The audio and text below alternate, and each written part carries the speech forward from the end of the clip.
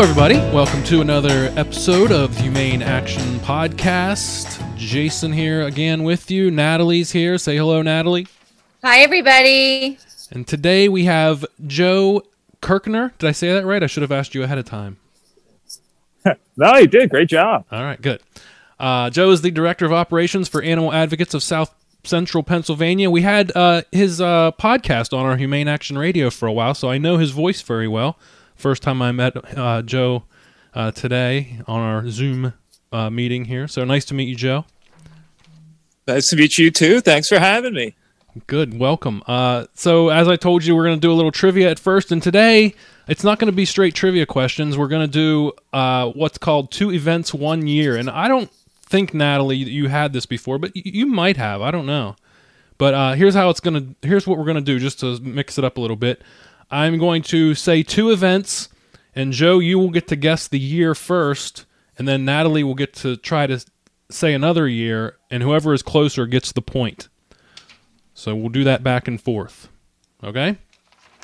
All right. Okay, here's the 2 events. Joe, you tell me your guess. Bush declares mission accomplished. The Simple Life with Paris Hilton first airs. 2011. Natalie? I think it's like 2005. It is 3. So Natalie gets the first point. Wait, 2003. Yep. Oh, God, I'm old. That seems like just yesterday. Yep. I have a terrible sense of time. Well, we picked a You might want to be proud that you don't know when Paris Hilton's The Simple Life was on. I should know that mission accomplished wasn't obviously during Obama's presidency, but wait, was it? Oh, jeez. I'm going to stop talking before I make a fool of myself even more. All right, Natalie. The Martin Luther King Jr. Oh, no, not that one. I'm sorry. Top Gun is released. Chernobyl has a meltdown. 1986. All right. Well, you got it right on, so you get the point. Ah. Well done. Sorry, Joe. No chance on that one. It's all right. Okay, Joe, for a chance to just go into halftime down by 1, Oprah's final episode airs. Charlie Sheen has a meltdown. 2004. Okay. Natalie? That one I really don't know. 2010? It's 2011. So now, See, I was 2 questions ahead of the game. That's it. You are. You're a forward thinker. All right. Well, we'll see if you can make up 3 questions at the end of the round to see if you can knock off Natalie today. Let's get started with our podcast, our interview portion of the program. Joe, can you tell us a little bit about your background and how you became vegan? Oh, yeah, I'll go over my vegan journey real quick for you. So I grew up in New Jersey. I went to college out in Gettysburg, and I graduated in 2014. And after graduation, after classes ended, we had a week in between graduation and the end of classes. So everyone in my fraternity went down to Myrtle Beach and basically had a week of cavorting and carrying on. And I essentially lived off hard liquor and cigarettes for a week. And my body... I'm liking this vegan journey. Sorry, Joe. Go ahead. So at the end of the week, we were driving back, and at some point, I had to stop partying. So I did, and my body started going into total system failure. There's a hangover, and then there's total system failure. I could not move 3 feet to pick up a granola bar just because my body was saying enough already. So at that moment, I decided to start treating my body better and practice a more healthful, mindful diet. And at the time, in my adult brain, veganism seemed like the option or good route to go about doing that. So I'd already been dabbling in a lot of the vegetarian and vegan options on campus because we had a very robust dining services there. So going to transition to full vegan, at least to try it out to start, didn't seem like too daunting a thing. So I tried it out, and I looked more into ethics of it and got more involved in volunteer work, meeting more people, started reading a lot, doing a lot of research, and it just became more and more a part of my lifestyle. And then one thing led to another, and 6.5 years later, here I am part of a leadership team on a nonprofit dedicated to veganism, still practicing the diet, and it's just part of my lifestyle now. I love that because people always think that we vegans are no fun. And maybe, Joe, maybe you're not as fun now that you've gone to clean living, but I don't know. I feel like we're just like normal people, right? And we like to have a good time. That's really, so you went into it for health reasons at first. And then you kind of, the ethics came later. Yeah, that's correct. I think that's really one of the most effective ways is to get people in with the health. And then at the end of the day, the health argument only lasts until you see a person eating a cheeseburger who's still healthy. And then you got to find another reason to stick around. And I think the ethics and really just compassion aspect of it makes that more of a possibility and makes it more sticky for people in the long run. Yeah, I totally agree. Since you brought up your organization, let's talk a little bit more about that. I know that I came across Animal Advocates of South Central Pennsylvania when I was working on a campaign to end wildlife killing contests in Pennsylvania, and we were looking for more advocates from across the state. And I looked at your website, and it was just, oh my gosh, these people are so similar to HAP. We have a lot of the same values, and we're working on a lot of the same types of issues. So can you just tell us a little bit more about the work that your organization does? Animal Advocates is a vegan advocacy organization, and we really just meet people wherever they're at in ways that work for them, but always lead with compassion, empathy, and understanding, because as my vegan journey illustrates, that everyone is on different stages of their vegan journey. Even if they're not vegan at all yet, they're still on the vegan journey in our eyes. And so approaching that with compassion and with that in a way that appeals to them is the best way to get them looped in. And our advocacy takes many forms. We could be putting together a billboard campaign to get billboards up in high traffic areas to get people just thinking about it. We could be doing a vegan challenge, giving people resources so they can navigate a vegan lifestyle for a limited period of time with expectation to keep it going. Or we could even be at a street fair with a booth offering people virtual reality experiences. We could be organizing a veg fest to bring thousands of people from across the area together to celebrate veganism. We could be volunteering at a local farmed animal sanctuary. We could be organizing a podcast. Our forms of advocacy really take the form of whatever our group is passionate about at that time and what our limited resources and energy can accommodate, because we are an all-volunteer organization made up of a few dozen core members and probably a few dozen more periphery members. So what we do really have to have buy-in from at least a few people to get it going. So I feel your pain with the all volunteer organization struggles, Joe. You mentioned a lot of things there, and you also said about I lost my train of thought, but Sorry. No, it's all right. Basically, I just want to know, what of all the things you mentioned, what do you think like the best sort of spark to get people to consider adopting veganism is? Like what would you say would be a good starting point, or the most productive starting point, or efficient, or however you want to call it? I think the most accessible way to experience our advocacy, you think a word like that I'd be able to say better at this point in the game, seeing as it's part of our name and part of my lifestyle. Our most accessible form of advocacy, both for our volunteers and the public at large, would probably have to be our presence at non-vegan events. So let's say there's a big street fair festival going on in your local community. We would go out there and set up, we'd rent a space, first of all, with the organizers and make sure we follow the rules and regulations, get all the permits and all that fun stuff that takes a lot of organizing behind the scenes. But then we would essentially go there, set up a booth, a stand, an awning, bring literature and some virtual reality experiences and some passionate volunteers, and really just engage the public. And the beauty of this is that, again, we can meet people where they're at. Every conversation is different. Every person has different motivations. Every person's at a different stage in their life. So we can light that spark with whatever fuel is powering somebody's engine at that time. You get to have conversations with people who only eat, who say they only eat grass-fed chickens. You get to have conversations with vegetarians, pescatarians, farmers, And even if the conversation doesn't necessarily result in veganism, we're always still planting seeds so that next time maybe they see a billboard, that will get them over the next edge, or a Facebook ad. And it's just really fun to see normal vegans come out and volunteer their time to basically just engage complete strangers in veganism and share their passion.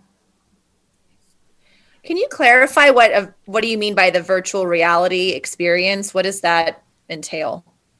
It's actually way less fancy than it sounds. So you can buy these, basically a headset off Amazon for $100 or less that hooks up to a smartphone that people put over their faces, and that'll put them into a first-person view at a scene of animal exploitation. Typically, it would be a slaughterhouse for chickens or pigs or cows, but there's also ones for fishes and other more less, not still equally graphic, but less stereotypical when you think of vegan advocacy footage. And they would take a pre-survey where they would write out their thoughts towards animals and veganism and things like that, and they'd watch the video. And then the key part is we would engage with them in a conversation after watching the video, really just pick their brain and keep those gears turning. And they'd complete a follow-up survey about their thoughts towards animals, and we found an overwhelming number of surveys reported positive results leaning more towards veganism after this experience. How do you get people to watch that? I know, sometimes when I used to share videos on my Facebook or try to ask people to watch things like what you're describing, they would say, oh, I don't want to see that. How do you get people to agree to do this? As I mentioned, I've always just taken this for granted, is we have a great partnership with the team over at Veg Fund. If you're a vegan advocate or advocacy organization, I highly recommend you look up Veg Fund, because they have a grant program where you can apply for funding, where they will literally give you $1 to give to somebody if they watch this video. So basically, we just tell people, hey, if you watch this 2-minute long video, we'll give you $1. And it works. And a lot of times after watching it, they appreciate what we do and give the $1 back as a donation. So it's a win-win-win. That's really cool. We've heard you say that veganism is not a straight line, which I really like, because I feel like it's not something, in my opinion, that's black and white. I believe in progress, not perfection. So can you elaborate on what you mean by veganism is not a straight line? I think a perfect example of that is one of our board members, one of our best volunteers, and it was actually a guest on our podcast. I think the episode was called Testimony from a Former Ex-Vegan. So he went vegan, he stopped being vegan, and then became vegan again.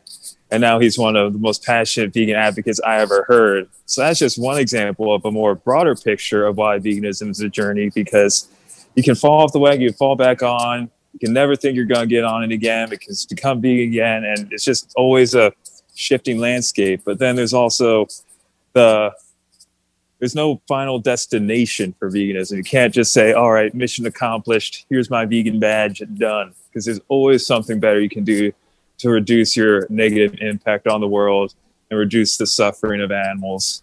And this also, for me in particular, just to give my personal example, includes human animals. I know that, yes, I can avoid animal products in my food, avoid the obvious clothing like leather and silk and wool and things like that. But then if I go and buy clothes that are made from polyester, made in a sweatshop, that's still exploiting human animals and harming them as well. And I consider that part of my vegan ethic of compassion, extending to as many places as I can. And then all I have to do is post on a vegan forum, Is Honey Vegan, to see another slew of examples of how everyone is at different stages or different thought processes. Throw in things like white sugar and all those other beta protein amino acids that are derived from some type of goat fur or whatever. It's just, you can always do something better. And just finding the place where you're comfortable at your stage in your life on your vegan journey, that you can live consistently and still live a life you enjoy living, for me, is really what we're trying to push out on people. Natalie introduced me to 2 words today. One is nurdles, and the other one is veganuary. I didn't even know about this. If you want to look up nurdles, you can do that, or ask her later. But so for Veganuary, do you have any tips for any listeners who might want to dip their toe in the vegan waters to celebrate Veganuary? For just starting out, I recommend do your research. There's a slew of articles out there, some on the Animal Advocates website. I'm sure you have a bunch you can put together over the years as well. But just do your research. There's, especially now with the proliferation of content on social media, there's a Facebook group out there, a Reddit a subreddit, a blog, something out there that I'm sure relates to the challenges or things you're looking for. For example, if we're at a booth at an event and someone says, I can never go vegan because insert reason here. And to them, and probably to most people, those reasons are certainly valid. It could be irritable bowel syndrome or something like that. You just think you can never practice this diet with. But if you're looking to try something in January for Veganuary, or just any time, really, I say just start it now if you want. Just go and find those resources and those groups of people who will be able to come at you with that level of empathy that someone who's maybe doesn't have the same life experiences or challenges you do will be able to walk you through them and let you know that this compassionate lifestyle is an option. So do your research, reach out to like-minded people, and really just know you're not alone no matter what your case is. Yeah, I really like how you mentioned reaching out to like-minded people. I think just sometimes from what I see as a fellow vegan, but from other vegans on social media, when people ask questions, a lot of time there's judgment that comes with that. And I think it can turn people off that might be interested in this lifestyle. So if you are listening, you've got at least 2 non-judgmental organizations here with HAP and the Animal Advocates of South Central PA. So anyone can always feel free to reach out and make sure that you'll be received in a judgment-free zone, I guess. I'm going to kind of shift gears with my question just because I'm actually really curious about this myself. You're in a pretty ag-heavy part of the state. Here in Pittsburgh, we're obviously pretty urban. So do you find that it's difficult to maintain your lifestyle and reach out to potential vegans when there's such a strong meat and dairy identity in your area? It depends on the audience you're approaching. It's sometimes you do get into conversations with people who grew up on farms, who went to the farm show, really just had that in their blood. And it's almost like you're speaking a different language sometimes. So it's trying to tell people, hey, cows aren't made to suffer. They feel and love just like we do. And they go, no, we made that cow just to have food. That's the only reason they exist. And they just look at sometimes these living, breathing creatures like tools or commodities or inanimate objects. And it's, like I said, it's different language. It's so hard. And sometimes when you're having those conversations, at least me personally, I just cut my losses and say, I can better direct my advocacy work to a more receptive crowd. Though just in the 6.5 years I've been in this area, it has become much more vegan friendly. And that goes all the way to local family diner having Impossible burgers, or even just the coffee shops all having plant-based milks. I know it doesn't seem like a big deal to some people who may live in the more urban, vegan-friendly areas, but for an area like this, just those little things like having oat milk in your coffee is huge and really cool. And I think maybe not a win, but a nice little move in the right direction for the animals. But also, it's also a nice reminder as to why we do this. When I'm going for a run or a bike ride, or even just driving my car through the countryside, and you see those cows and they're milling around as a family, baby cows running around having fun, it's such a melancholy, but also a very, very motivating experience to see these creatures living, loving, and being a part of this world, and knowing that we can do something to help them and future generations of these creatures just by simply not exploiting them. Do you find that there's any kind of desire from farmers in your area to shift away from the meat and dairy industry? I mean, there's so many much more demand for plant-based products. So do you find that any of them are converting to more sustainable and ethical practices? Not anecdotally, I haven't heard much, and I'm pretty close with a lot of the farmers at the farmers markets for their produce side of their things. And I think it might also raise the level of demand for some of these smaller farming operations, because from the welfarist point of view for animal advocates, a lot of people say, well, what's one thing you always hear when they say, well, why aren't you vegan? They go, it's great that you're vegan. I personally only eat grass-fed beef or something like that. Yeah. Well, these smaller farms around us, a lot of them do only have grass-fed milk, dairy cows or beef or things like that. So people can gravitate towards those family-run operations. There's something, this isn't necessarily related to veganism. I've always scratched my head about the idea that small businesses are inherently better than a bigger business, because terrible people can run small businesses and terrible things can happen at small businesses too. So I don't know why the fact it's small inherently makes it good. And I know that, yes, there's a level of corporate accountability, capitalism, search for a dollar and all that, but just because it's a small family farm doesn't mean they're not killing living, breathing, loving creatures. I'll get off my soapbox now.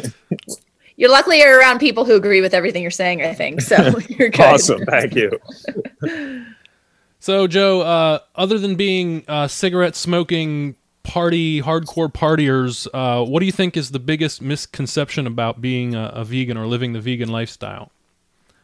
First, I need to clarify, I no longer smoke. I run insanely long distances instead. Still drink pretty heavily, though, but in a very mature, responsible way. But what was the question? I kind of other than people judging us for those things, what do you think is the biggest misconception about being a vegan? I think it's that vegans have a tendency to latch on to that lifestyle and just make it their identity, period. But I think through my conversations on my podcast, one of the best ways to make vegans is just be awesome and happy to be just be awesome and happen to be vegan. Because if someone knows you and you're doing great stuff and you're a cool person, and that could look like whatever it is in your life, you could be a great skater, great employee, great churchgoer, great not churchgoer, whatever. If you're just around people and you're being awesome, however that looks for you, and you happen to be vegan, once someone finds out you're vegan, they go, oh, I guess vegans don't have to be all crazy, pouring blood on people and turn over the table at weddings and things like that. They can just be normal people in society who happen to be vegan. That's something I can do. Let me try it. Yeah. Jason, oh, sorry, go ahead. You're just going to say what I was going to say, I think? Probably not. Oh, okay. I was just telling Natalie earlier about, so I've been on this vegan path for about 20 years, and I was telling Natalie after reading the email that you sent, that I kind of feel just what you said there is true. Like, for the first 15 years, I was kind of like hardcore about it and being angry at people for not being vegan. But the last 5 years, I've just concentrated on just trying to be a better me. And, I don't get upset anymore. And I don't know that I'm converting anybody, but I think people like me better. So I just wanted to say I agree with you about that. That's all. Jason, I was going to ask you, because we always ask vegan guests their biggest misconception about veganism, but I've never asked you, Jason, what do you think the biggest misconception about veganism is? Boy, I don't know. You kind of put me on the spot. I didn't expect to answer any questions today. We can talk about it next podcast if you want to think about it. All right, yeah, I'm better when I think about things. I think mine is twofold. One is that I can't eat anything. Well, first of all, I can eat whatever I want, but that I choose not to eat anything. And I feel like my diet is much more robust than it was before I went vegan. And the other is that vegans have to tell everybody that they're vegan. Now, I do tell everybody that I'm vegan, but my husband's vegan and he doesn't tell everybody. So there's at least one that's not doing that annoying stereotypical shout to the rooftops thing. I love the phrase you said that I can eat that, but I choose not to. I say that all the time too. Oh, you can't have this hot dog. I can, I just don't want to. Right. Yeah. And also, I don't want to feel like anyone out there feels pressure to be an exemplary person or needs to really push themselves to be amazing. Again, all comes down to living a sustainable life that aligns with your ethics and makes you happy to be alive and in this world. Amen. Yeah. And there is no, as we were kind of talking about before, there is no perfection. I mean, I know a lot of vegans who are planning on getting the vaccine for COVID, which was tested on a lot of animals. So I would not really consider the COVID vaccine to be vegan. Does that mean you shouldn't get it? I'm not saying that, but I think that the people that see things as black and white are misguided in that sense. Yeah. Maybe veganism is more of a goal than a level that you attain. It's just it's a journey, not a destination. Yeah, maybe. Yeah. Joe, is there anything else you want people to know? Well, we have a podcast at the Animal Advocates that, as you mentioned, you were guests on. It's called the Be Kind Podcast, and we get to talk to really cool, amazing people like the fine team over here at Humane Action Pittsburgh. And it's just so much fun to hear all these unique perspectives and stories from like-minded vegans, even some non-vegans. We've had restaurant owners who aren't vegan on the show, and we had a owner of an Indian restaurant. He basically told us that he loves making vegan food because it gives him a chance to experiment, and just things like that. Casual conversations between a few friends or volunteers. So if you're looking for another podcast, check it out. Yeah, I personally enjoyed it. I haven't listened since the radio station stopped, but every episode that I uploaded onto the station when it was around I highly enjoyed it. So I just wanted to say thank you for doing that. Yeah, Joe, where can people find the podcast? It's on Apple, Google, Spotify. It's hosted on Podbean, if that's where you get your podcasts. And then I'm sure all those other sketchy third-party podcast feeds pick it up too if it's on those somehow. Cool. All right, well, we going to wrap up this trivia game? I'm ready. Okay, Natalie, you just have to get one right, and we can finish out if you want, but all you have to do is get one. So, okay. And you are in control. So here you go. Malaysia Airlines Flight 370 disappears. Jimmy Fallon becomes the host of The Tonight Show. See, I'm really good with years if it's, from the time I was like born until my early 20s. But then after that, everything's kind of a blur.